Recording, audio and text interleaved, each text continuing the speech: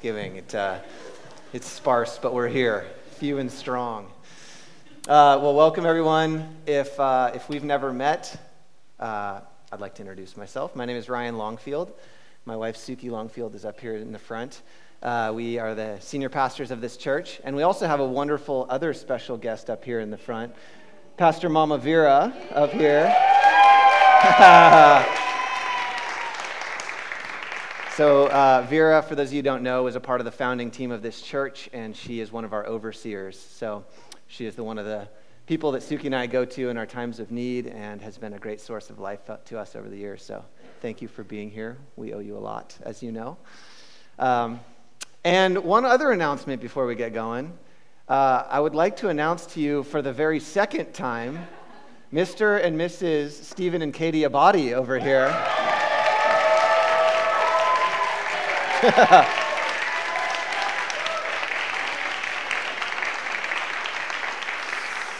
That's fun. We had a beautiful wedding in sunny Napa Valley yesterday. We were praying for good weather. We were praying for no smoke, and we got both. It was beautiful. It was wonderful. The joy of the Lord was there. So happy to see you guys. San Diego tomorrow. We will be praying for lots and lots of fun down there. All right, so let's jump into our text for today. If you've been with us for a while, you know that we've been going through the book of Matthew. We are in chapter 27, right towards the end, so follow along if you will. We are now at the part of the story that is probably the hardest one to preach on. We are at the most important day in all of human history. We are at the singular event that probably most expresses the heart of God towards humanity. And we're at the event that's the most important one, again, in all of human history. So, small task today to talk on that, but we're going to be talking about the death of our Lord and Savior, Jesus Christ. So in verse 27, we're going to pick up the story here, in chapter 27. It says, "Then the governor's soldiers took Jesus into the praetorium and gathered the whole company of soldiers around him." I promise I'll be more definitive about other things than the pronunciation of this word. And they gathered the whole company of soldiers around him. They stripped him and put a scarlet robe on him, and then twisted a crown of thorns and set it on his head. They put a staff in his right hand. Then they knelt in front of him and mocked him. "Hail, King of the Jews," they said. They spit on him and took the staff and struck him on the head again and again. After they mocked him, they took off the robe and put his own clothes on him. Then they led him away to crucify him. I'm going to keep reading, but before I keep reading, just a bit of context. So right before this, the governor of the time pulls Jesus before him, and the Jewish people, the religious leaders of the Jewish community, had sent Jesus forward to Pilate, this guy who's the governor of the Roman army at the time. And they put him before him, and they made this accusation that he was in rebellion against Rome. They told Pilate that he was a revolutionary and that he had come to cause trouble and that he had called himself the King of the Jews. And anybody who called themselves a king in this society was seen as a rebel, and so therefore he's being put in front of Pilate to be charged as a rebel against Rome. Now, what would happen is in these courts, the governor would hear from one side, and then he'd hear from the other side. And in any situation, for some reason or another, where the prisoner would refuse to speak, then he was assumed to be guilty. And so what we see is that Jesus refuses to speak. He's before Pilate. Pilate says, make your case, basically, and Jesus doesn't say anything. And Pilate says, hey, I have the power to crucify you. Don't you want to make your case? They're saying that you're the King of the Jews. And he doesn't say much. And so what we have now is Pilate walking this thing out. Pilate puts Jesus in front of the people, and he says, hey, we have two people here. We have Barabbas, who's this guy who's a real criminal, and then we have this guy Jesus, and he's trying to get a way out for Jesus. You can tell he's split, and he doesn't want to do this. But the people say, crucify him, crucify him, crucify him. And so finally Pontius Pilate says, as you will, his blood is not on my hand. And they say, no problem, his blood can be on our hands and the generations that go behind us. And so that's where we find ourselves. We find ourselves now where it says that Pilate turns him over to the soldiers to be crucified. In verse 32, let's continue. As they went out, they met a man from Cyrene named Simon, and they forced him to carry the cross. So what this would be is the crossbeam. There's obviously two pieces of this, but oftentimes the stake in the ground, the singular vertical stake, would stay there, and then they would have the person, the convict in this case, carrying the crossbeam. So this would be the crossbeam. Because of the beating that Jesus had just taken on himself, he is too weak to carry his own crossbeam. So they grab this man from Cyrene named Simon, and they force him to carry the crossbeam. They came to a place called Golgotha, which means the place of the skull. There they offered Jesus wine to drink mixed with gall, but after tasting it, he refused to drink it.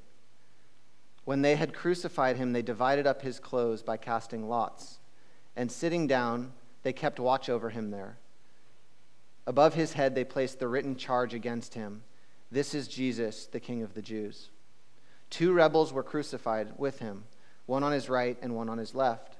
Those who passed by hurled insults at him, shaking their heads and saying, You who are going to destroy the temple and build it in 3 days, save yourself.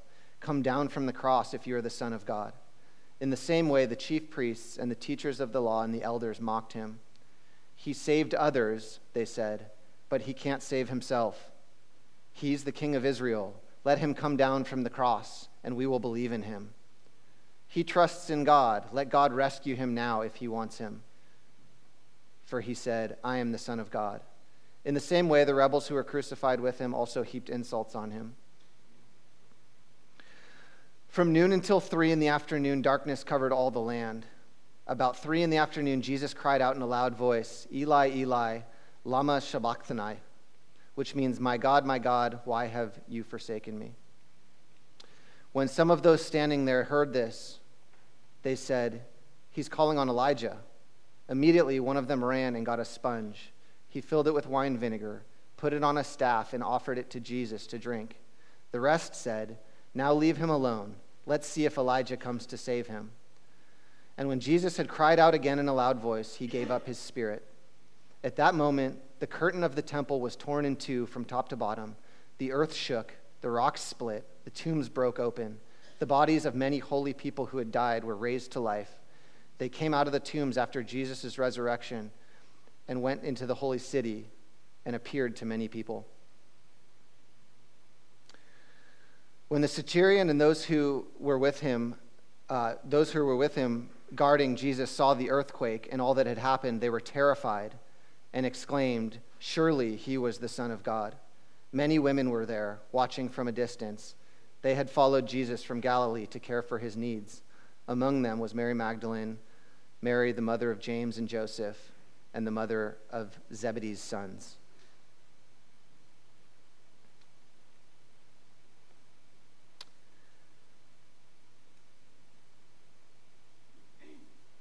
I'm going to stop there.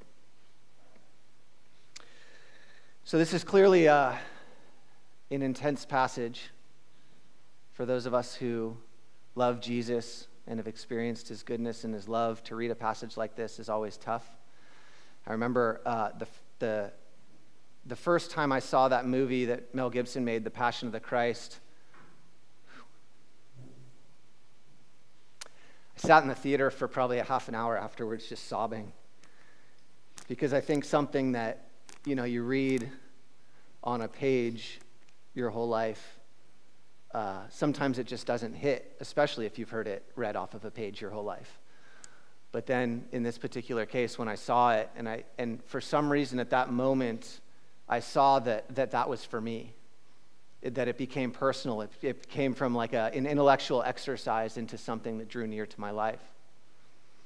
And one of the things that you'll notice in this passage as we kind of break it apart and talk about some of the details and find out what it means to us, is that this term is used when Pilate turns Jesus over. That's the same term that's used when Judas turns him over in his betrayal of Jesus, and also when the religious leaders of Israel turn Jesus over to Pilate. It's this really specific term where it's basically like handing him over. And what we see in this passage is we see that as much as Pilate is trying to have no blood on his hands, he is the one that ultimately gives him over to be crucified. But what we need to realize here is that there's a bunch of different parties in this that have turned Jesus over. It's not just Pilate, it's not just the Romans. Throughout history, there's all of these different things of like, oh, did the Jews kill Jesus? Oh, that's anti-Semitic. Or, oh, did the Romans do it? Oh, that's the certain rendering of history. Or, oh, who did it? The thing that you really see biblically is that we all did it. That's the first starting point. This is the bad news before the good news. Judas, one of his closest friends, turned Jesus over. The religious elite, the ones that were supposed to welcome the Messiah more than anybody else, this beautiful man walks around for 3 years doing these works of love, freeing people from demonic influence, healing people from their infirmities, teaching them correct doctrine when they're imprisoned in their mind in these religious orders that are not life-giving. He goes around giving his life for people, and at the end of it, humanity cannot accept him, even though that's the way that he's lived his life. And they end up crucifying him. But I think the first thing that we need to realize is that what the Bible tees up here is that you've got the nation of Israel out there chanting, crucify him, crucify him. There could have been a way out for Barabbas to be the person that was rightly put on that cross. And then you have Pilate, who's the ruler in charge, the political system in this case. He crucifies him. Judas, in a sense, turns him over to be crucified. His disciples betray him, and he goes to the cross alone to endure this alone. There are so many parties here. There's no one that we can just say, oh, the crucifixion of Jesus was on this party. That is not biblically how this is set up.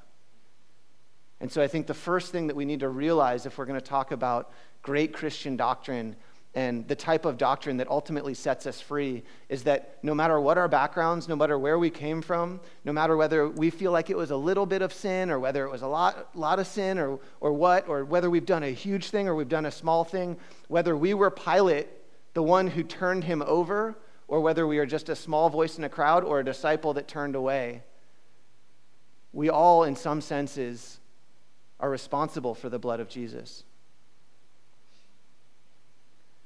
The way the Bible puts this, and the Apostle Paul puts this, is that we are all enemies of God at one point. That we are all not in a neutral place with him, not in a maybe not best friends, but okay place with him. That we are all enemies of God. That we had lived our lives, that we had chosen things in our lives that would put enmity between us and God. And the reason for this is because who we see God to be in the Bible is this perfectly holy and righteous God. Nothing can pollute him. Nothing wrong can go through his mind. No action can come out of him that's not perfectly good and righteous and true. It says that the foundation of his throne is justice. Righteousness and justice are the foundation of his throne. And so we see humanity that continues from the very beginning, all the way back from the very beginning of Adam and Eve to Cain and Abel, the next generation, all the way down the line, the story is written over and over and over the same way. It's that humanity continually, no matter what the revelation of God that they have, they continually turn away from him. They continually reject his ways.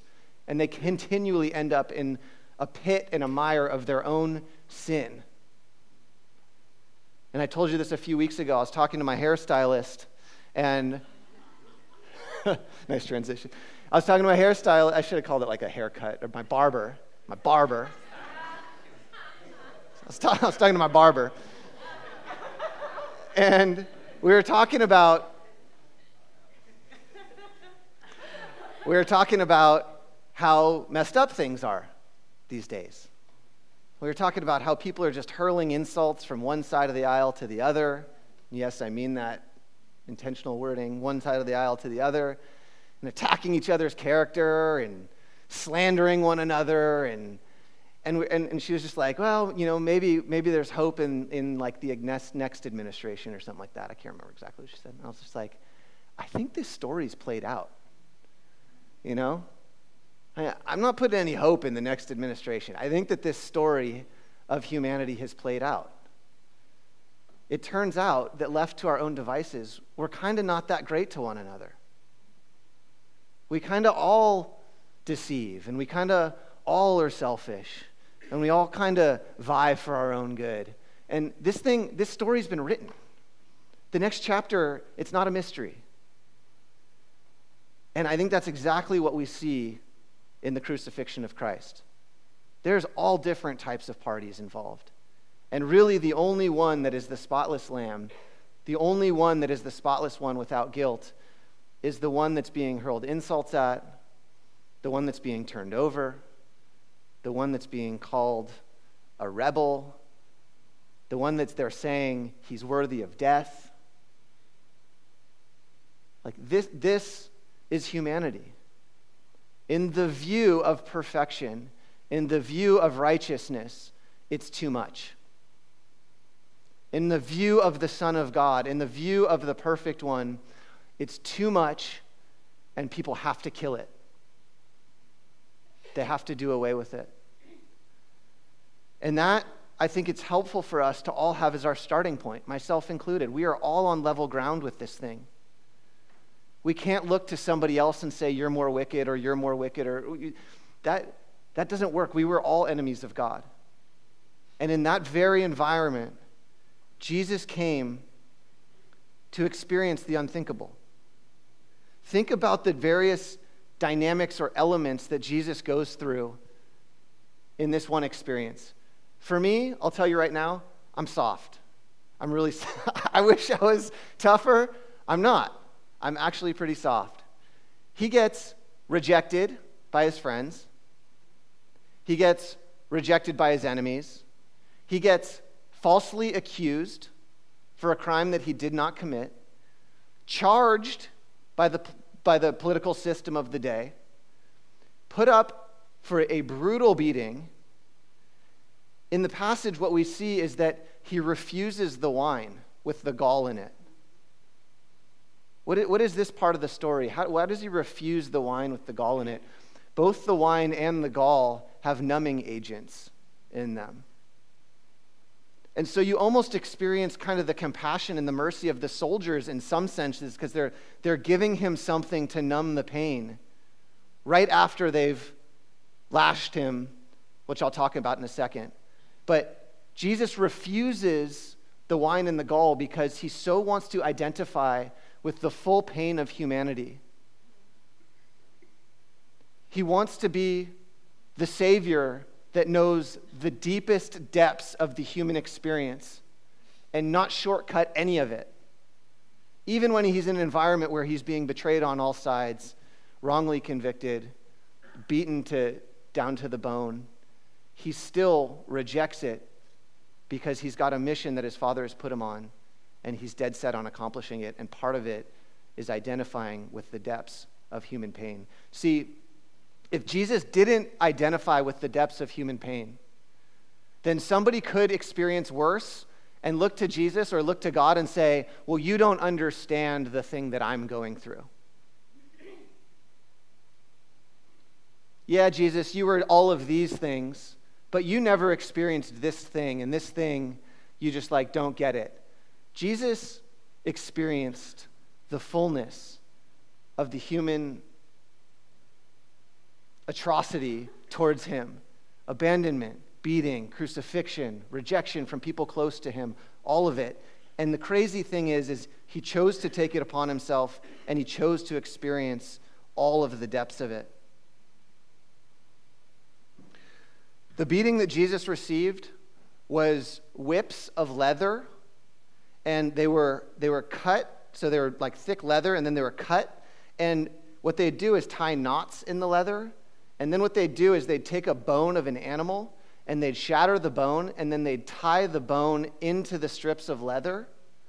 And so when they beat somebody with it, the strips of bone would slash the skin and make strips of bloody skin.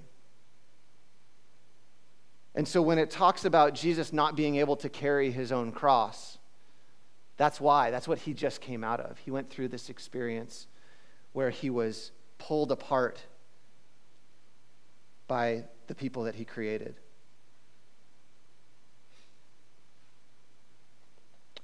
The last one that I just want to kind of share with here is that, usually what we see as the depiction of Christ on the cross is him naked with a little loincloth. I think the reason that we probably do that is because we can't fully be real about what really happened there. Usually they crucified these criminals naked. But I think we like myself included, I don't know that I can see the full thing, right? So, you see the one where Jesus is up there and he's got the loincloth and he's ripped and, there's a softened version that we see because this is just too intense for us. It's too intense when it's not the one that you love. It's too intense when you don't identify him as the Son of God and your Savior. And then when you realize that he was doing all of this for you and I, it just takes on a whole different thing. See, this is the ultimate expression of God because we were enemies of God. We were the ones that deserved what he got. We were the ones that were supposed to be sitting in front of the court and having people be like, have you seen this person's life? Have you seen what this person has done? Did you see the way they deceived in this case? Did you see the way they're horribly selfish in this case and denied their brother and received mercy from God and then went out and used it for rebellion? All the stuff that we know that my life also screams. We're going through this time right now where Kylie is learning that lying's no good. Our little 4-year-old. And she is lying left and right, man. It is crazy. She's lying everywhere. It's constant. And we just come out ready to do this stuff. We really do. And if you've ever been in a situation where you know the right thing to do and it's just so hard, like everything in you is just wanting to do it, here we see a model of Jesus where imagine what he's going through. And he could just say to Pilate, I didn't say these things. And he's off the hook. Or he could just call a legion of angels and wipe out all the people that are doing this to him. There's so many ways that he could get out of this, but instead, he walks this crazy path because he knows that the outcome that's on the other side is worth going through this for. But the joy set before him, it says, for the joy set before him, he endured the cross. What is the joy set before him? The joy set before him is a reconciled humanity unto God. You see, God's vision for humanity was that every single one of us, both corporately and as individuals, would be in a connection and a relationship with him where he poured his life into us and we poured our love and our life back into him. That there's this beautiful thing that he created all of us where we would love each other, we'd receive his love, we'd be able to be empowered to love one another, that we'd be holy and spotless, and that we'd be in connection with him where there'd just be this perfect, circular thing of exchange of love, and I would lay down my life for you, and I would lay down my life for God, and he would lay down his life for us, and this beautiful exchange of probably what the perfection of family looks like. Where we're all sharing, you don't have your stuff and you're hoarding it from me and I don't have my stuff and selfish, and there's none of that stuff. There's perfect provision. There's abundant love. There's no need for forgiveness because we're always operating in love. There's selflessness, there's kindness, there's patience, there's gentleness, there's kindness. And this is how God intended for all of this to be. And then we see what it is today and we're like, whoa. That is a very different thing than what I just articulated. And so we had this setup where we were separated from God, living so far from what he intended. And what Jesus did here is he took on for us, onto his body, the punishment that we should have received for the life that all of us have chosen to live. The reason why the cross is so crazy is because if there was any other way for humanity to be reconciled back to their Creator, and the Father chose this way, Jesus, he was horribly cruel. Horribly cruel. People say, oh, is Jesus maybe one of 10 ways, or, is he just a good idea that shows the love of God? Like, if you really know what he endured and the fullness of the pain he experienced, remember, he was like sweating blood in the garden. This wasn't, Jesus removed high and lifted up from this whole experience. God intended himself to get right down in the muck with us and receive the fullness of God's wrath on our behalf. The full punishment of God's wrath coming down on Jesus in this moment. And so one of the most crazy things about this entire passage is when Jesus is hanging on the tree, or hanging on the cross, and he screams out in this loud voice, my God, why have you forsaken me?" Why does he yell out, my God, why have you forsaken me? Does Jesus really think that God has forsaken him in this moment? I would propose to you that yes. That this isn't a softened version of just a reference back to the Old Testament that we'll talk about in a second. But the fullness of God's wrath is being forsaken by him. And I don't know about you, but I've lived times in my life where I've felt my distance from God. And it's horrible once you know what it is. Once you've experienced God's closeness and his intimacy and what it feels like to do life with him, and then you feel him far off, it's a horrible, horrible, horrible thing.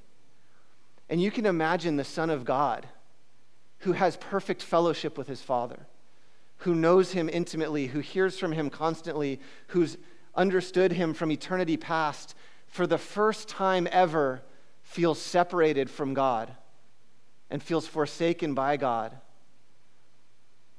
Like, he is experiencing the fullness of this on our behalf. And the only way that this makes sense in any regard is if he has to.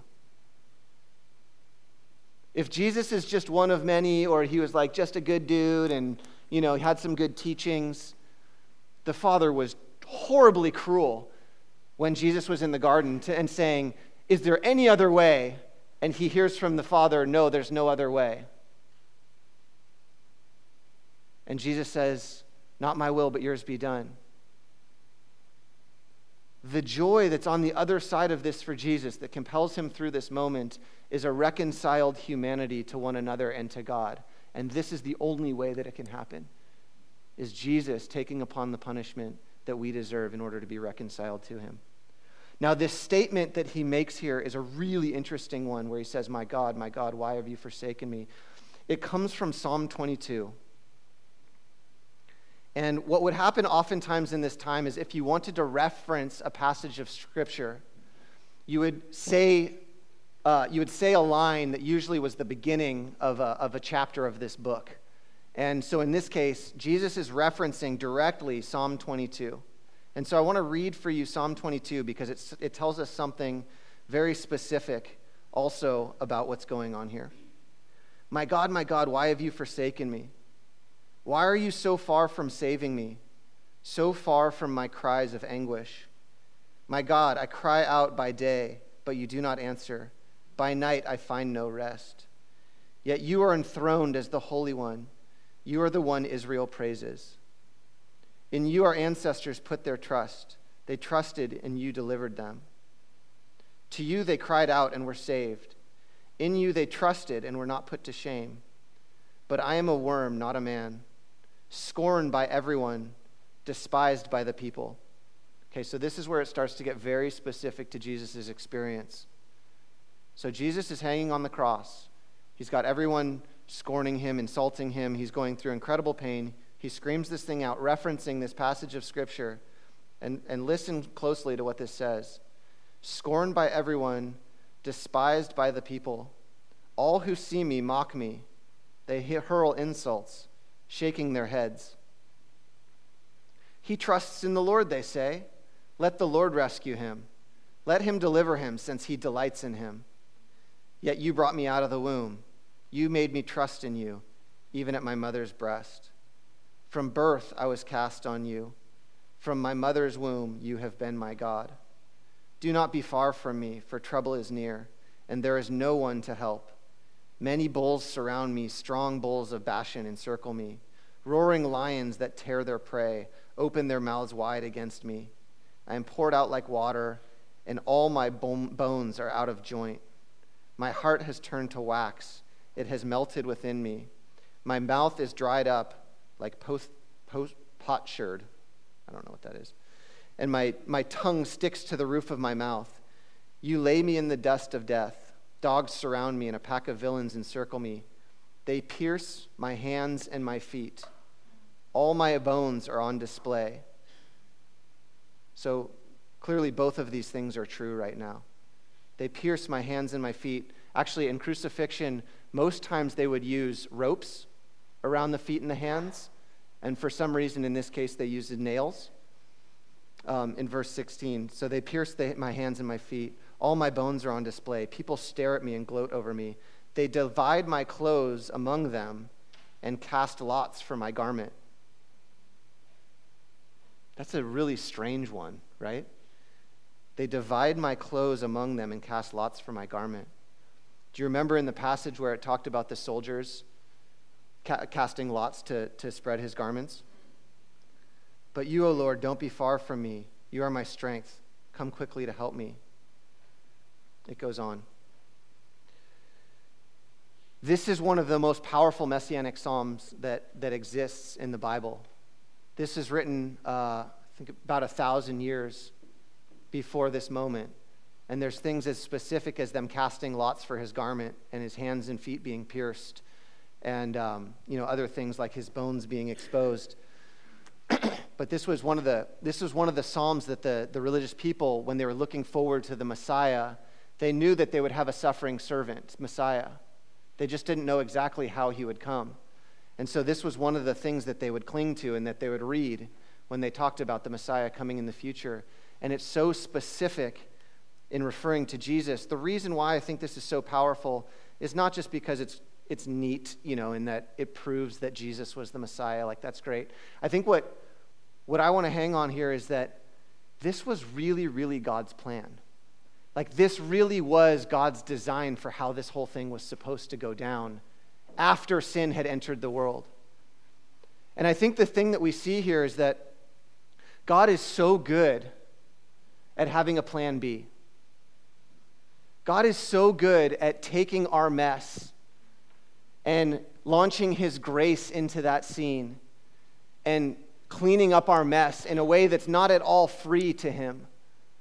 But he is so ridiculously loving and so ridiculously good that he's not scared to get all into the fabric of our mess and to clean it up.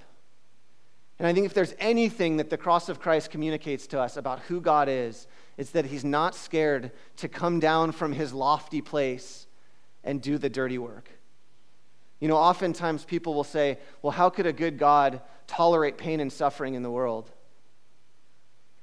Well, one of the things, if you're looking at the biblical God, that you need to incorporate in there is that our God got more into the suffering of the world than any other person on earth. So if your concept of God is that he's far removed from the thing that's going on here and he's tolerating pain and suffering in the world, you're just totally missing one of the core attributes and core expressions of who God is.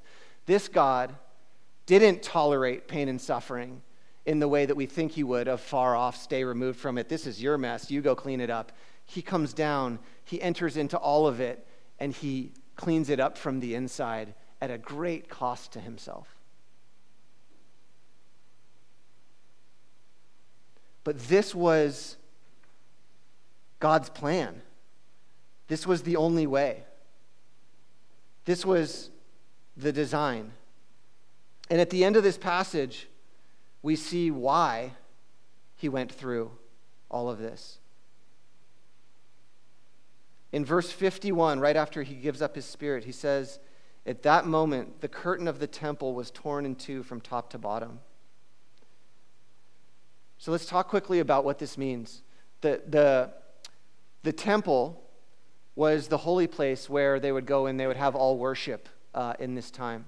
And what they would do there is very lavish sacrifices to atone for sin. But what there was a set of curtains, and one of them was separating the most holy place from everything else.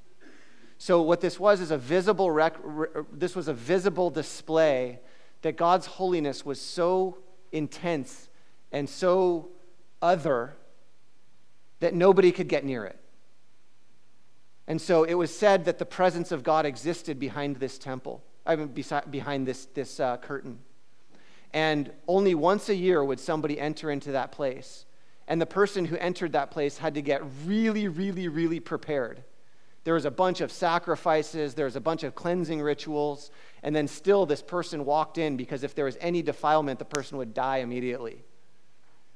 So there was this very visible representation of the thing that I just talked about, where God's holiness and the realness of our humanity and our stuff had separated us from God. And this 4-inch thick curtain was kind of like the visible display of this dynamic. And so what we see when Jesus dies and he gives up his spirit and he experiences the fullness of God's wrath so that you and I don't need to experience it, what it says is immediately this curtain was split right down the middle. And what this represents is not just an access into the holy place. It is that. It represents that Jesus' body just was ripped in two, and now we have access to the holy place through his ripped body. But it's also a breaking out of God. It's both. It's access into the intimate place for us, but it's hope and it's power for humanity and the world, because God breaks out from something that was very specific to just Israel, just the people of God. Only the ones that were going after God could access him here. And then the curtain rips. We have access in, but also God blows out into the world. And now there's hope for all of humanity because God leaves the holy place, if you will, and can now permeate the entire world.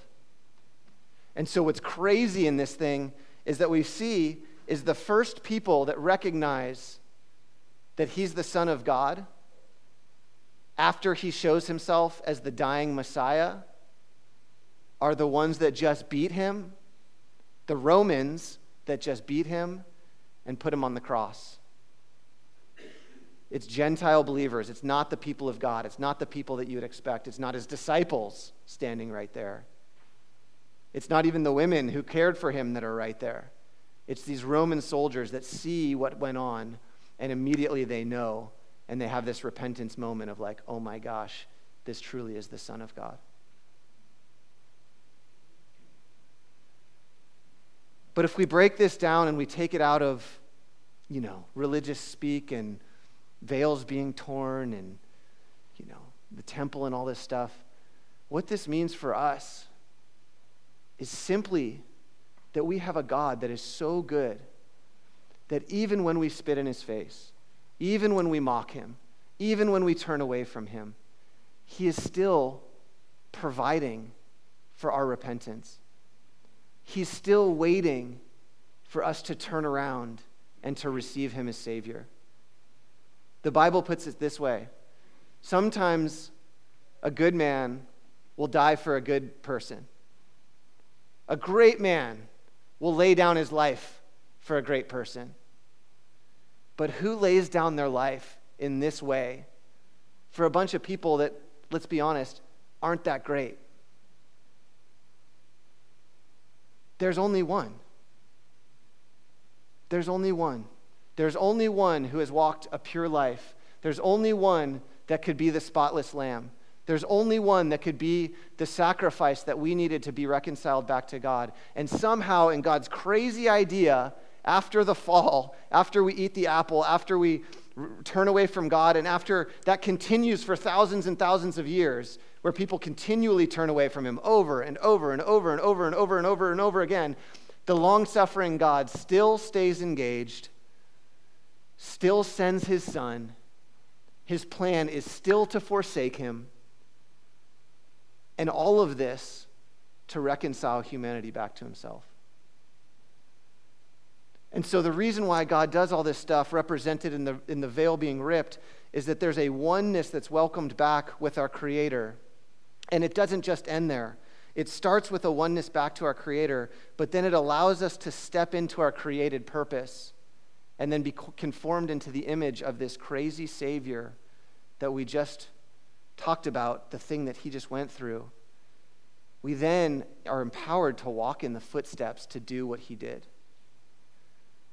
We're then given the love and the provision internally to be able to live a life that looks like the life that he lived, where we're not fighting for our own provision, we're not fighting for our own rights, we're not trying to justify ourselves before the courts, we're not shocked when our friends betray us,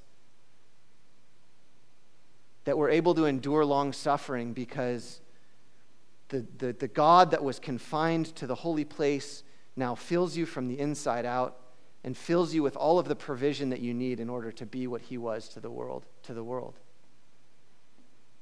So it's like only God could come up with a crazy plan like this.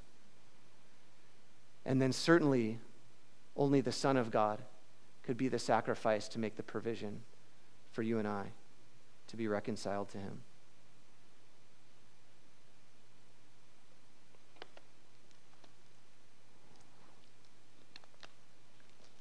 I only have one more thing that is on my heart to say.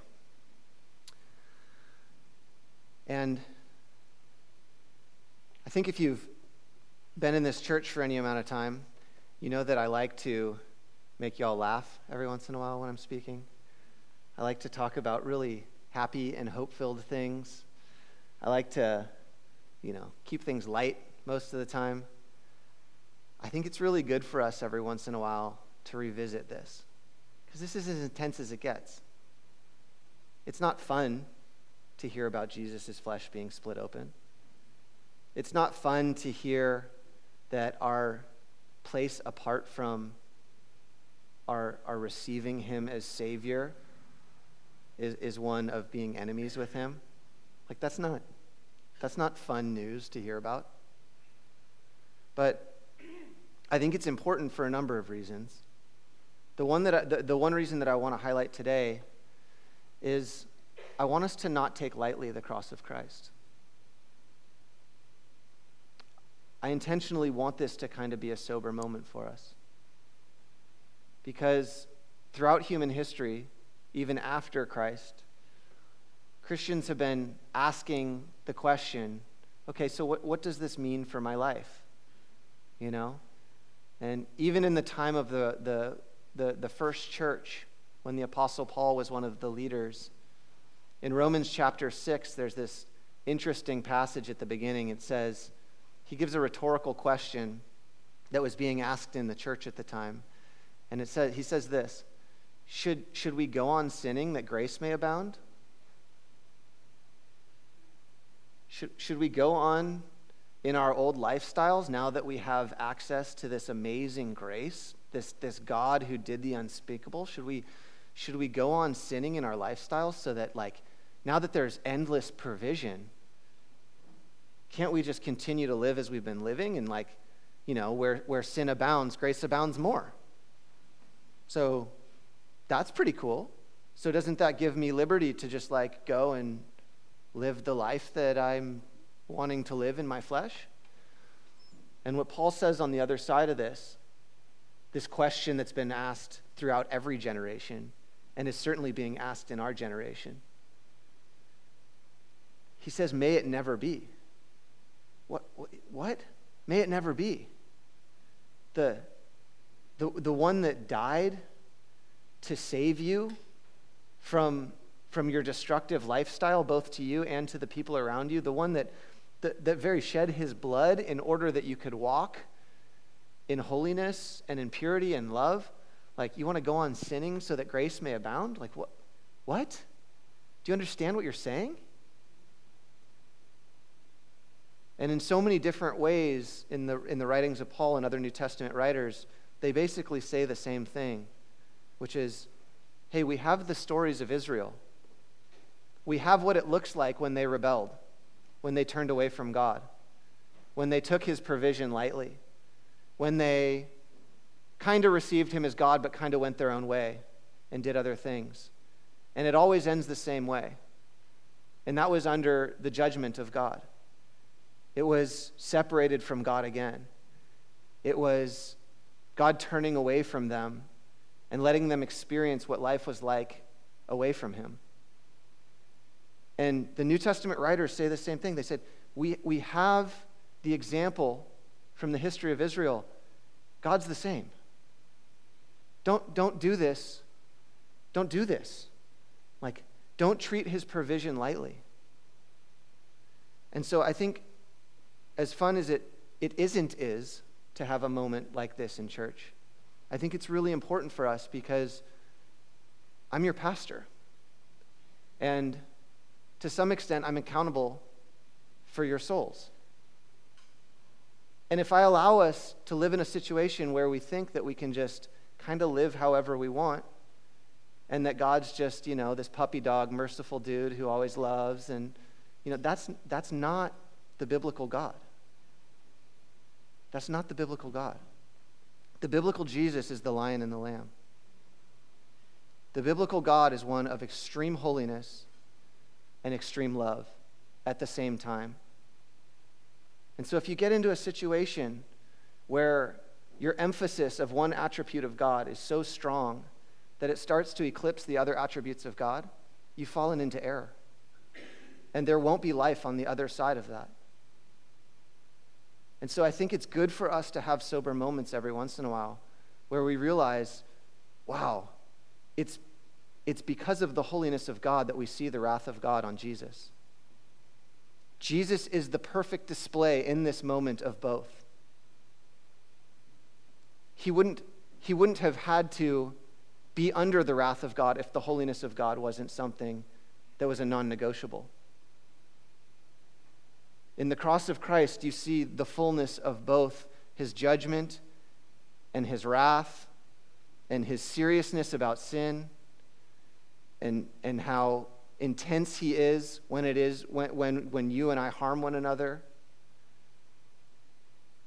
how much he hates injustice in this world,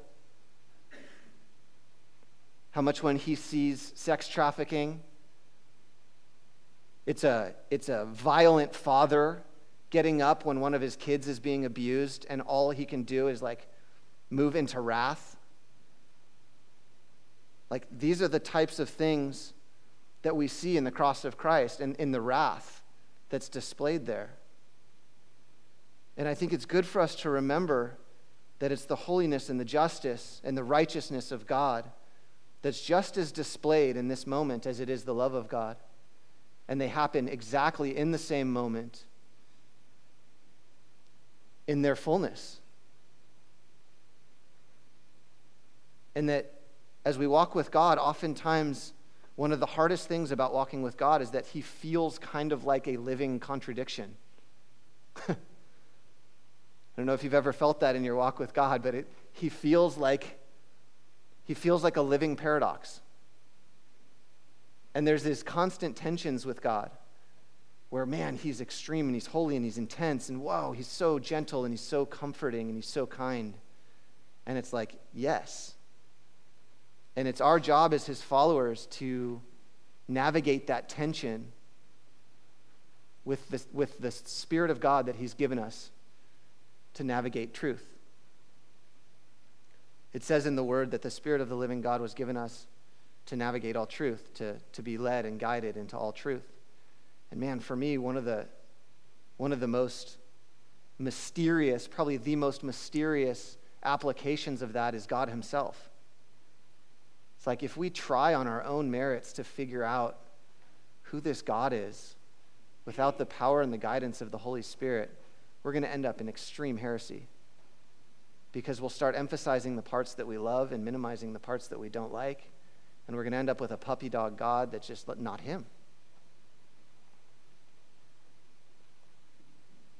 And I think, like when you start to navigate the intensity of God in these ways, what it does allow you to do is it does allow you to look at the pain and suffering in the world, and it does allow you to say, wow, God really cares. I don't know why he still allows it to exist in the way it does, but what you can't say about him after understanding who he shows himself to be at the cross is that he's far removed and he doesn't care. Because we see him in his fullness saying, the stuff that y'all are doing down there is not okay with me. And that didn't end at the cross. Just the provision of it was satisfied at the cross. And so we have a situation here where we were fully, rightly, it was justice for us to sit under the wrath of God in this way. But the love of God intersects the wrath of God. And he does for us what we could never do for ourselves. And the way that we actualize that into our life is so simple. He doesn't ask for some crazy, extravagant thing. He doesn't demand that. What he does is he says, put your trust in me. Declare and recognize your need for a Savior. Declare and recognize that apart from God, all of us have no shot. And when I say no shot, I mean no shot at being reconciled with him, but I also mean no shot at joy, no shot at healthy relationships, no shot at not being swallowed by the things that so easily ensnare us in this world. Like, how do you do the work world and not fall in love with mammon if you're not filled with the Holy Spirit? I don't know. Spend 9-10 hours a week working your job. Where your treasure is, there your heart follows. And if you don't have the Spirit of God moving in you to push against the evil forces that exist there, we don't have a shot. And you can translate that into anything in this life. We don't have a shot. And so what God requires is a very simple recognition: I don't have a shot. I don't have a shot at knowing who I am. I don't have a shot at joy. And I certainly don't have a shot at being reconciled to my Creator in a way that I can receive his love and his grace.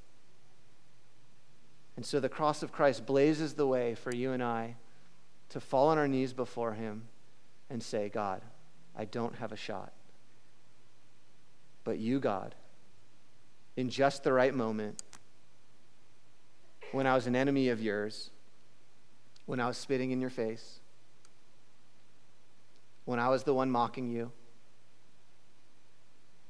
when I even experienced your goodness and then I still turned away, just like a lot of the people that were surrounding him, yeah, in that very moment, that's when you decided to do the unspeakable for me. And I don't do this lightly. I do this understanding what it cost him, that it cost him everything. I don't do it lightly, but I say, God, I need you. God, I need you. I need you in every aspect of life. I don't just need you to get me into the kingdom. I need you to keep me in the kingdom. I need you to help me with my family. I need you to give me every breath of my life. The more I walk with God, the more aware I am that if he lifts his presence for me for even a day, I end up in spirals and depression. Even a day. I think the journey of walking with God is realizing every second that we just need him more than we thought we did the moment before. And I think actually what maturity oftentimes looks like is an understanding of new levels of how much we need him and new invitations of his grace in our life. The things that I've noticed over time is there's all of these different areas as I back out my life. I've told you guys about this one. This one time I tried to preach a sermon, and I was so confident in the content that I purposely didn't pray beforehand because I was kind of like, I got this thing. It was awful. I couldn't even say a word. I mean, it was ridiculous. You were there, weren't you? Oh, it was so embarrassing. Were we dating? Oh, even worse. Oh my gosh. I had brought these guys that I was discipling at the time, and I had brought the woman that I was dating and that I loved and was trying to impress more than anything. It was so bad. It was such a great talk on paper, and there was no grace on it. It was horrid. And I remember leaving so embarrassed. I wanted to leave immediately right after the talk was done, run out the front door and crawl under a rock. And I left, and in my better moment, after getting over the shame and humiliation, why did you stay with me? Oh my gosh, it was so bad. I got to a place where I got before the Lord, and I was like, God, I see to a very different degree how much I need you every moment for this to happen. And I feel like my life from that point on has been a recognition and an invitation, a recognition and an invitation, a recognition and an invitation. Not just a recognition, because a recognition is just part of it, right?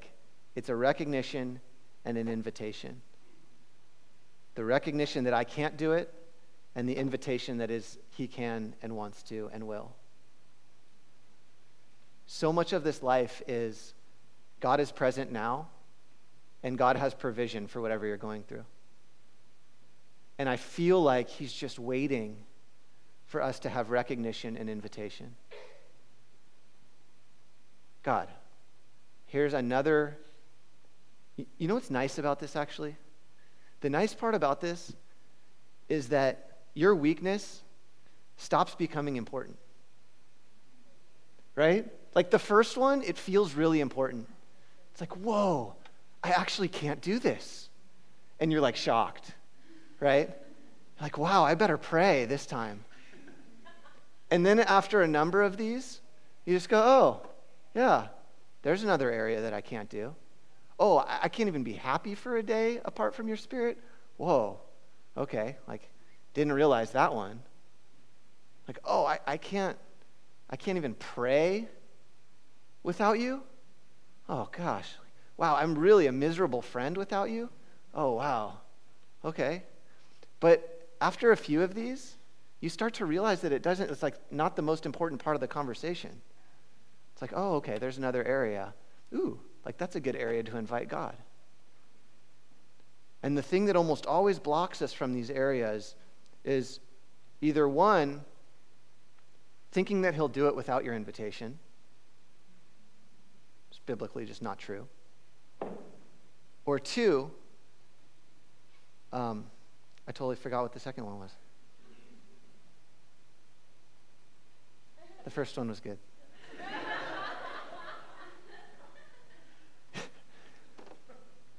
Oh, I remember now.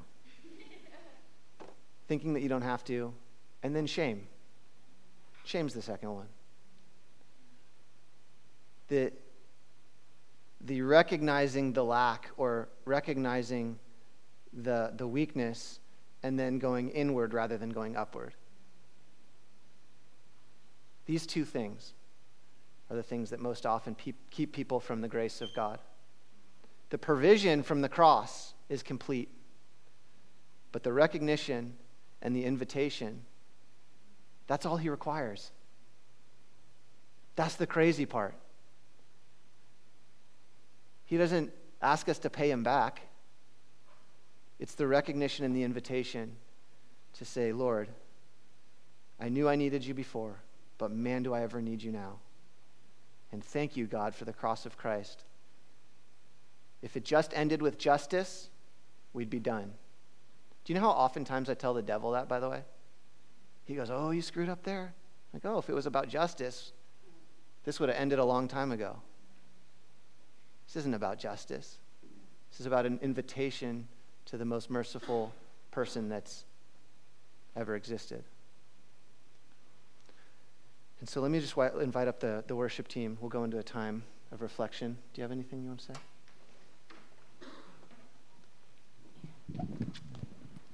I did have something to say. It was a couple points back before Ryan started saying a bunch of stuff, but one of the, which was really good. Sorry. I'm going to, okay, sorry.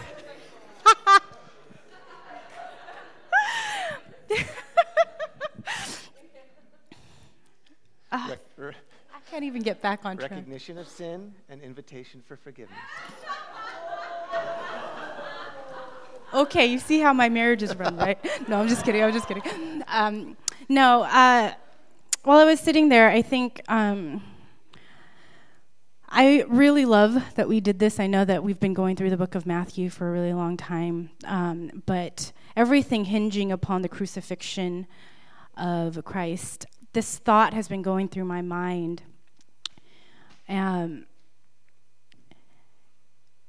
It's really important for us as we are navigating and going through this particular time in human history for us to know what is truth. There's a lot of crazy doctrine out there, and some of it is going to try to get us to think that there are other ways that we can find salvation, that there are other ways and other things that are true. And I felt like even as I was praying during worship, what God has been highlighting to me is, this sounds ridiculous, but we are going to have to spend some time unpacking that Jesus really is the only way, the truth, and the life. There is no way that God would have come in the flesh and allowed humanity to do to him what we did if it was not absolutely crucial, essential. If all of our hope, joy, salvation did not hinge upon the necessity, absolute dire necessity of Jesus to undergo that. So it is essential for us, as for people who profess to believe in Jesus, for people who are Christian, to understand that Jesus, recognizing that Jesus is the only way, the truth, and the life, and why that is, it is going to become one of the most important things that we stand on in these last days. We don't generally do this, like, let's scare everybody into the end times thing, right? But that's not really kind of my thing. But I will say that in these days, this chunk of time that we believe are the general last days, it is important for people to know what they believe. That Jesus really did say that there is no other way. There's going to be a lot of people who say there's a lot of different other ways to get to heaven, that everybody is saved, that you don't need Jesus. But those things, when we start to hear those things, no, something is up, something is happening. That is not truth, and that is not okay. The reason, what brought us salvation, is when we claimed and professed that Jesus Christ was Lord, that he died on the cross, that he rose again. And because of that faith and that belief in what he did, we now are reconciled to Christ. And if we hear a different gospel that says anything besides that, we need to question. Our red alarm needs to go up, because anything else tickles our ears and makes us feel like that would be really nice if God was just lamb. It would be really nice if God was just rules. But God is so crazy embodied in who Christ is. There is so much to unpack unpack about life and truth in the very essence and nature of who Christ was, what he did, and what was manifest in the cross itself. And we really, like, my admonition right now is that we learn and we stand as unshakable to know what that truth is. It's going to become increasingly important. And there's going to be all these people out there that say, this is what we need to focus on. We need to focus on this issue, that thing, all these other things, even signs and miracles and justice and this. But really, none of those are our Savior. Our Savior is in the person of Jesus Christ, and we must unpack what that is and who our devotion is to, because that is where our life is going to come. And everything is going to try to come against the assault of who Christ is, that he is not loving, that he is not that good, that the Bible is not trustworthy. Start to question when you hear those things. It is a sign that the devourer is trying to steal our hearts. And so even when we read the Bible right now, it is incredibly important for us to get in our hearts what is never allowed to be in question. And so that was the thing that was really on my heart, because I think we can talk all day about the promises of God, and we can talk about the love of God and all the things that may be here on earth as it is in heaven. But whether or not we see those things, this can never change. And I think it's so important for us to remember that. Yeah, amen. All right. Yes, indeed. That's my wife. All right. All right, let's stand together. We're going to have some prayer folks up front. If you would like to get prayer for any area of invitation where you want to have a recognition and an invitation, please come forward and they will pray for you. It's feeling late, and it is late, but we're going to continue to roll with it. All right. Let's pray, and then we'll go into a short time of worship and prayer. But I definitely encourage you, even though it is late, if you felt like a stirring from the Lord, take this opportunity to do business with him. Come up and get prayer. It's always good to just have somebody to be able to speak it out loud and to be able to walk down the aisle and have like a physical response to something that God was doing, stirring in you. It's really important. And so, Lord, we just thank you for what you're doing in this place. God, we thank you that your Spirit is moving. And God, we just ask that you'd continue to do your great work as we go into a time of prayer ministry. God, that we go into a time of reflection. God, I pray that any areas of confession and repentance and business with you, of just coming back to you, remembering you as Savior, remembering that as we come to you and ask for your mercy and your forgiveness, God, that there's nothing that can separate us from you. And so, God, we give you space in this time to come and be you. We give you the glory and the honor in Jesus' name. Amen.